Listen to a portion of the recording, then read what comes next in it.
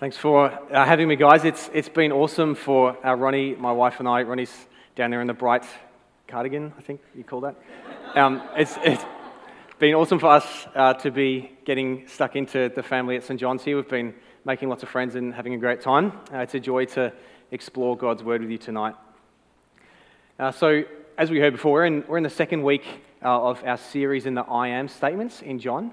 And so we're thinking about 7 different things that Jesus says about himself. He says, I am this, I am that. And it matters who Jesus is to us because who Jesus is changes and shapes who we are. So tonight we're thinking about Jesus as the light of the world. So my mum's uncle wrote the soundtrack to Grease, that old musical, and some other popular music back in the day. And so he and his family moved to Hollywood, and they started mixing with all these Hollywood kind of people. And every now and again, they'd come back to Melbourne to visit us, and all his friends, his life, would kind of come into our life. And I never knew how to relate to these people who I'd see on TV and then talk to in my kitchen. People like Olivia Newton-John and Bert Newton. They're a bit before most of our times, but you'd probably recognise their faces. They used to come around to our house all the time, and I never really knew how to relate to these guys. I think when I was little, I probably just related to them like I did any other distant family friend. I'd let Mum take a photo of me with them and then pretty much ignore them. But I think as I got a bit older, I started to realise that other people related to them differently, and so I started to do the same. If you're a sports fan, we'd occasionally have Matt Welsh, who is a world champion swimmer, coming around, and Nick Maxwell, who used to be the captain of Collingwood. And I'm a pretty hardcore Carlton fan, so it's an excellent weekend for me. We beat Collingwood on their birthday. There's nothing better than that. And Nick Maxwell would come round, and so I'd relate to him with kind of awe and reverence on one hand, but deep seething hatred on the other hand, that made me a few times consider trying to push him down the stairs or something, but I could never relate to this guy.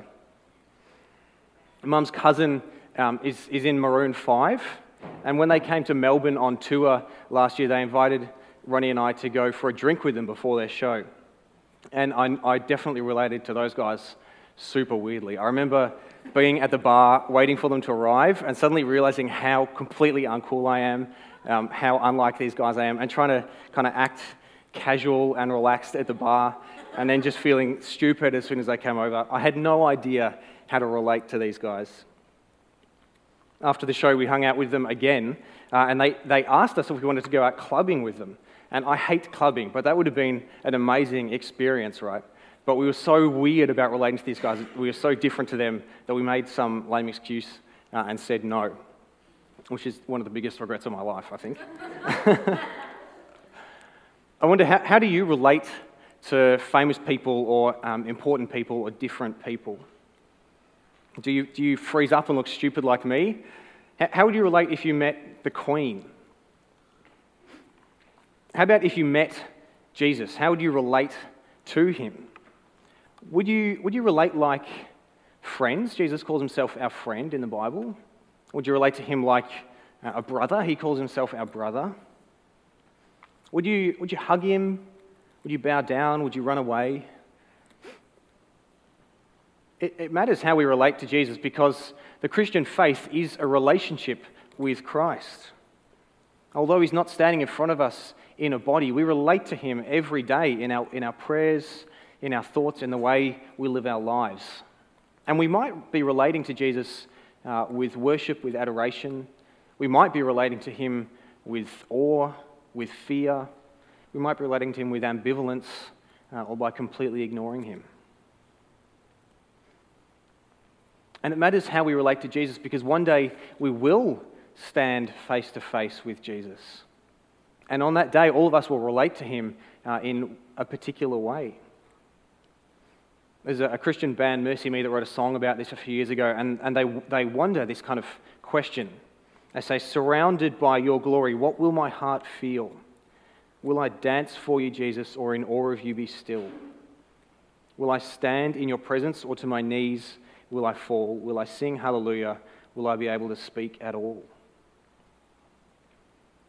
One day, each of us, we will relate to Jesus face to face. So let's prepare ourselves for that day and for every day from this passage, which I think shows us something of how Jesus would have us relate to him. So this passage in John 8, it's a story. It's a story of a conversation between Jesus and a group of Pharisees, who are everyone's favourite bad guys in the gospel. And they're Jesus' regular sparring partners, and as usual, he is way out of their league here. He's way above their level, and they end up just sulking and wanting to kill him. So we'll follow the back and forth of the conversation to try and figure out what Jesus is saying. If you haven't already, please grab a Bible from the ledge on your seat and keep that open in John 8, because we'll be in there lots. So we start off with Jesus talking to a crowd. And he says to them, "I am the light of the world. Whoever follows me will never walk in darkness, but will have the light of life." Let me set the scene for this statement, because it's an amazing scene. This conversation takes place at the Feast of Tabernacles. And the Feast of Tabernacles is an annual Jewish festival where they remember God's provision for them. One of the amazing traditions of this festival was the lighting of the temple. Now, the temple was the physical and the cultural and the religious center of the whole nation of Israel. It's on the top of a hill in the middle of the capital city. And in a place in the temple called the Court of the Women, they would set up these 4 huge candelabras. They were each said to be 75 feet tall, and each candelabra had 4 branches, each with a bowl. Men would climb up ladders to these bowls with 10-gallon barrels of oil, and they'd fill the 16 bowls, and then they'd all be lit.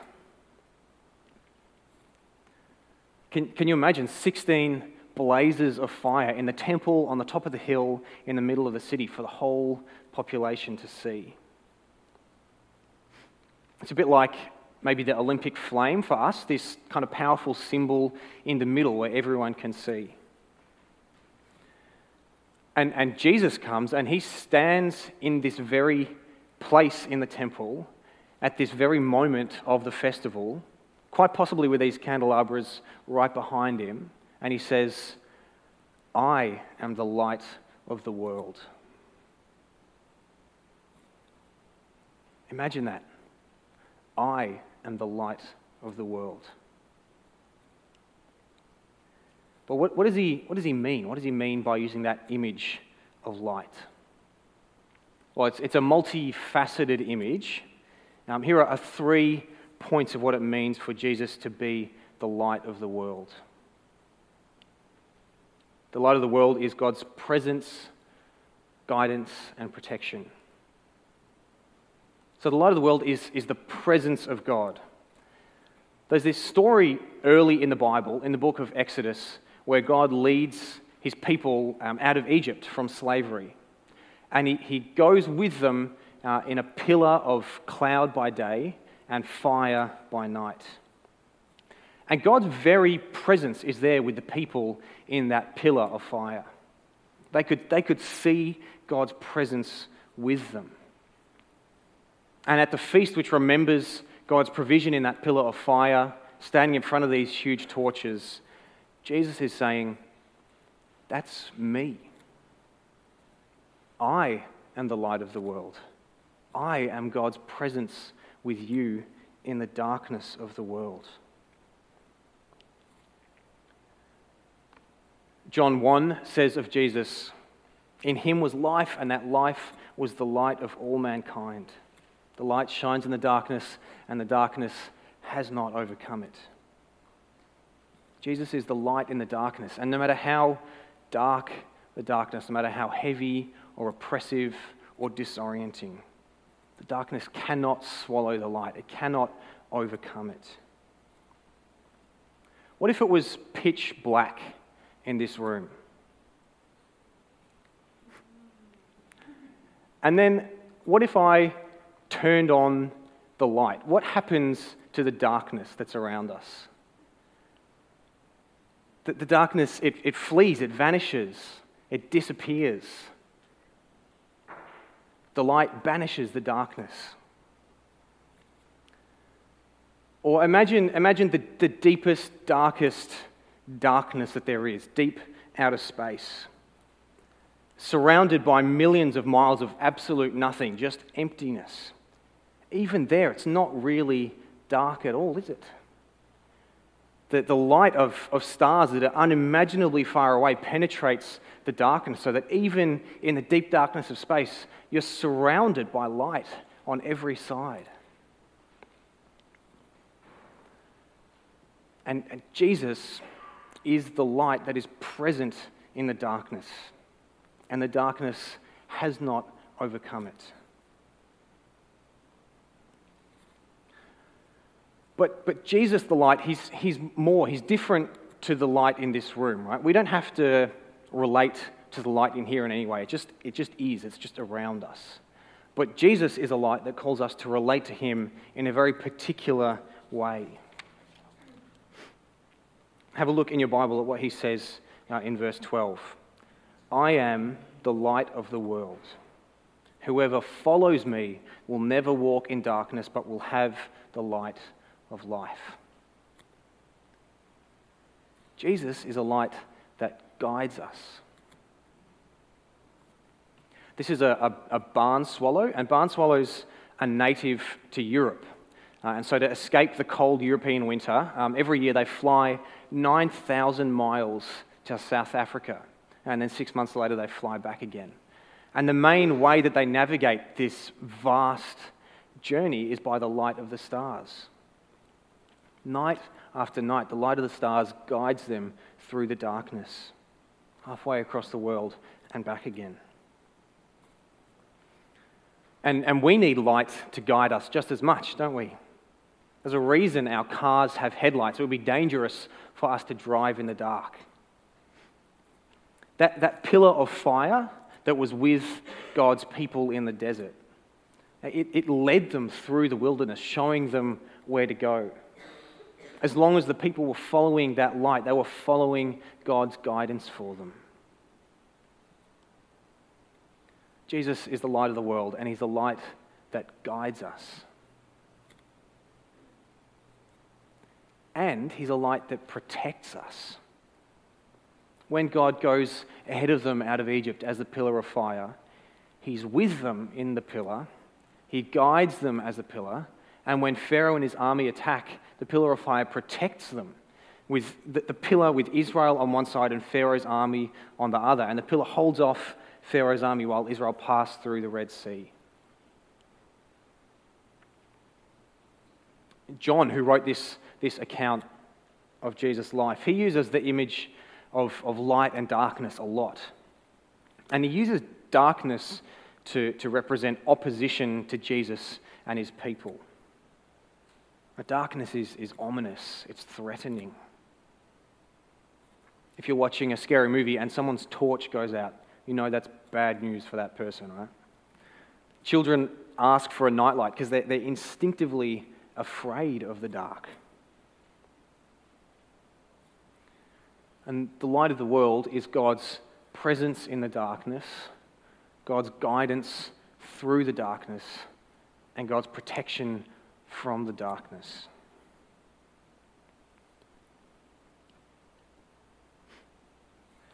And these Pharisees are here in this scene, and they're hearing what Jesus is saying, standing in front of the lights in the temple. They're connecting dots back to the Old Testament, and they are not happy. So let's see how they relate to the light of the world. They say to him in verse 13, "Here you are, appearing as your own witness. Your testimony is not valid." What do? They dismiss him, they question him, they scorn him. This is not the right way to relate to the light of the world. Here you are, appearing as your own witness. Your testimony is not valid. In the courtroom language of this passage, they're trying to have Jesus' testimony thrown out because there's no one to corroborate it. But Jesus has the Father to corroborate every word he says. It's there from verse 16. Everything he says is also from the Father. Everything Jesus does is also from the Father, and every judgment he makes is with all the authority of the Father. Because he's the light of the world. He's God's presence in the darkness with his people. But these Pharisees, they're failing to see that Jesus is the light of the world. They're failing to see that every word he says are the words of the Father as well. They're failing to see that God is standing there with them.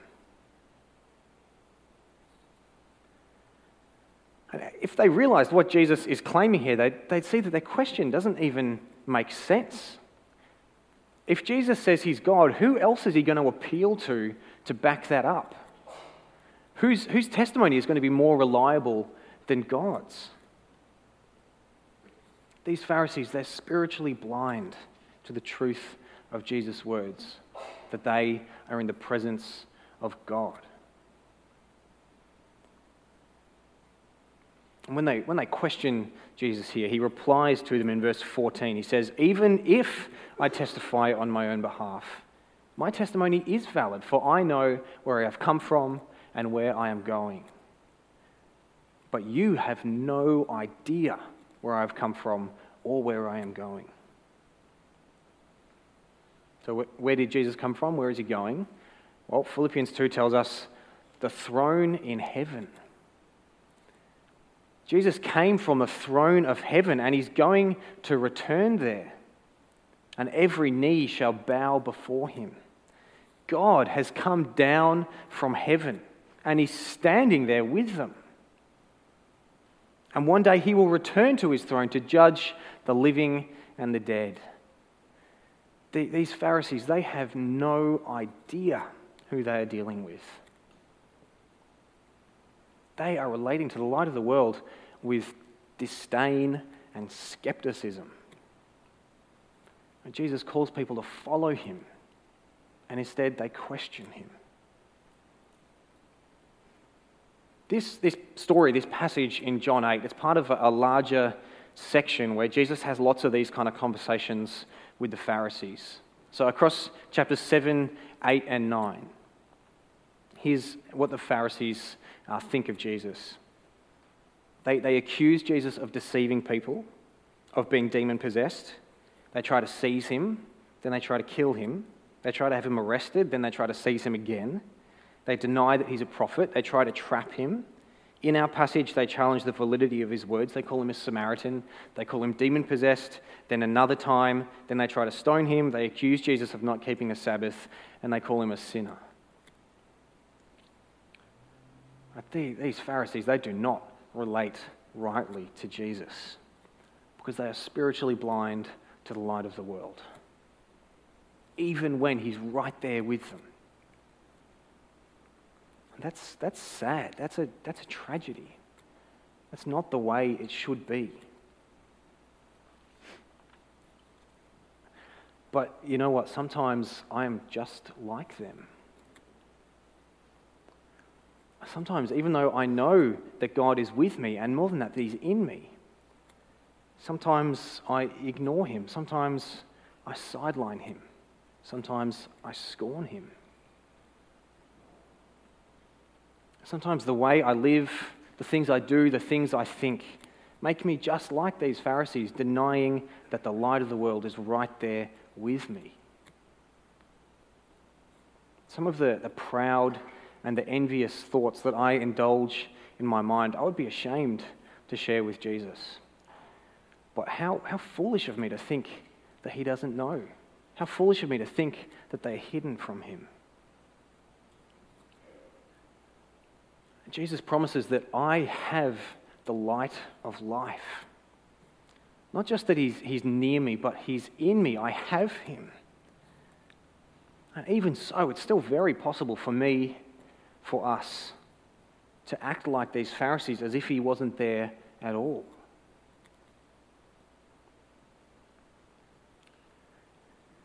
So, in our conversation here, Jesus has said, "I am the light of the world, follow me." And then the Pharisees have challenged him. You can't appear as your own witness. And Jesus has responded, I can because I'm the Lord and my Father is my witness as well. And so now the Pharisees fire their last shot. They say, where is your Father? These guys, they're just still not getting it. And Jesus replies, you do not know me or my Father. If you knew me, you would know my Father also. If you want to know God, know Jesus. If you want to see God, look at Jesus. People say things, maybe you think things like, maybe there's a God out there, but how can we really know? Or I would believe in God if he would show himself to me. Look at Jesus. Here is a man in history who walked in Israel 2,000 years ago, who was God made flesh, fully divine, fully human. And he is the light which makes it possible for us to see God. And Jesus, he doesn't just reflect God or show us what God is like. He shows us God directly because he is God.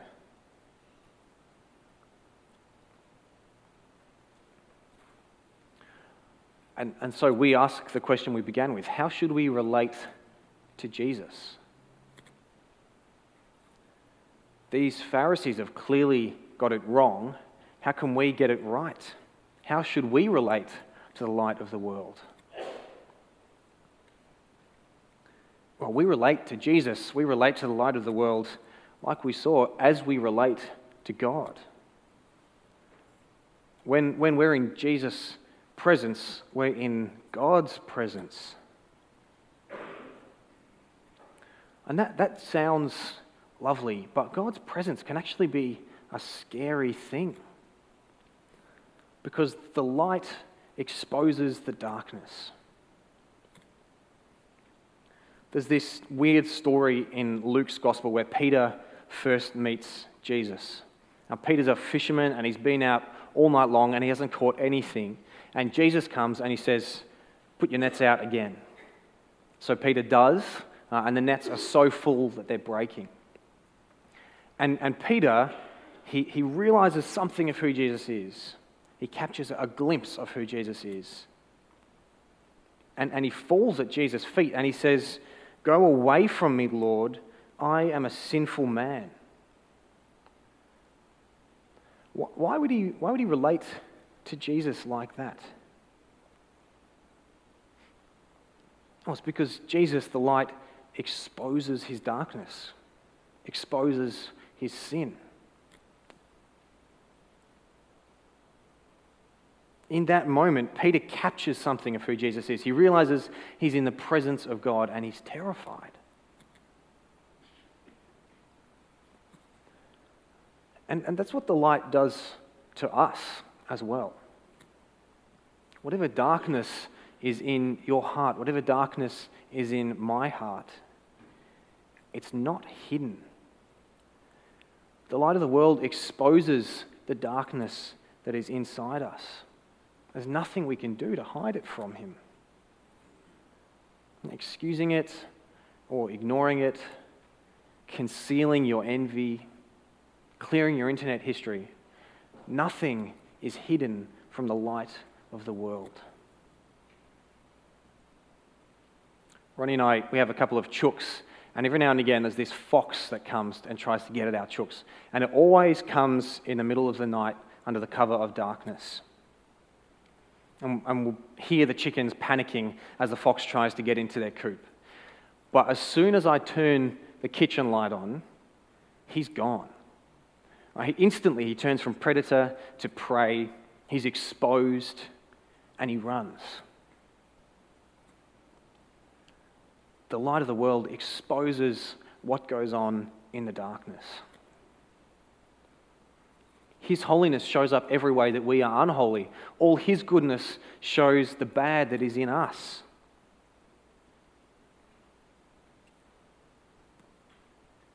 We relate to the light of the world by being exposed by it. And maybe there are parts of your life, maybe there are parts of your mind that you've been trying to keep hidden. Things you've been kind of just ignoring or pretending they're not a big deal or trying to get away with under the cover of secrecy. Maybe, like me, you've been like the Pharisees and lived as if Jesus' claim wasn't true, as if he wasn't really with you when you're at your worst. Well, Jesus is the light of the world. He is the presence of God in the darkness. Every part of your life and your heart is visible to him. And that can feel really uncomfortable, right? But friends, I want you to know that Jesus is the light of the world who not only exposes our sin, but frees us from it. Where the light is, darkness flees. It's swallowed up. And that's how Jesus has dealt with our darkness, with our sin. He swallows it up. He takes it on himself. The light absorbs all the darkness, and the darkness has not overcome it. So if you have the light of life, if you trust in Jesus, then you need not be ashamed. You need not fear. The power of darkness has been taken away. It's broken. And you can live in the light.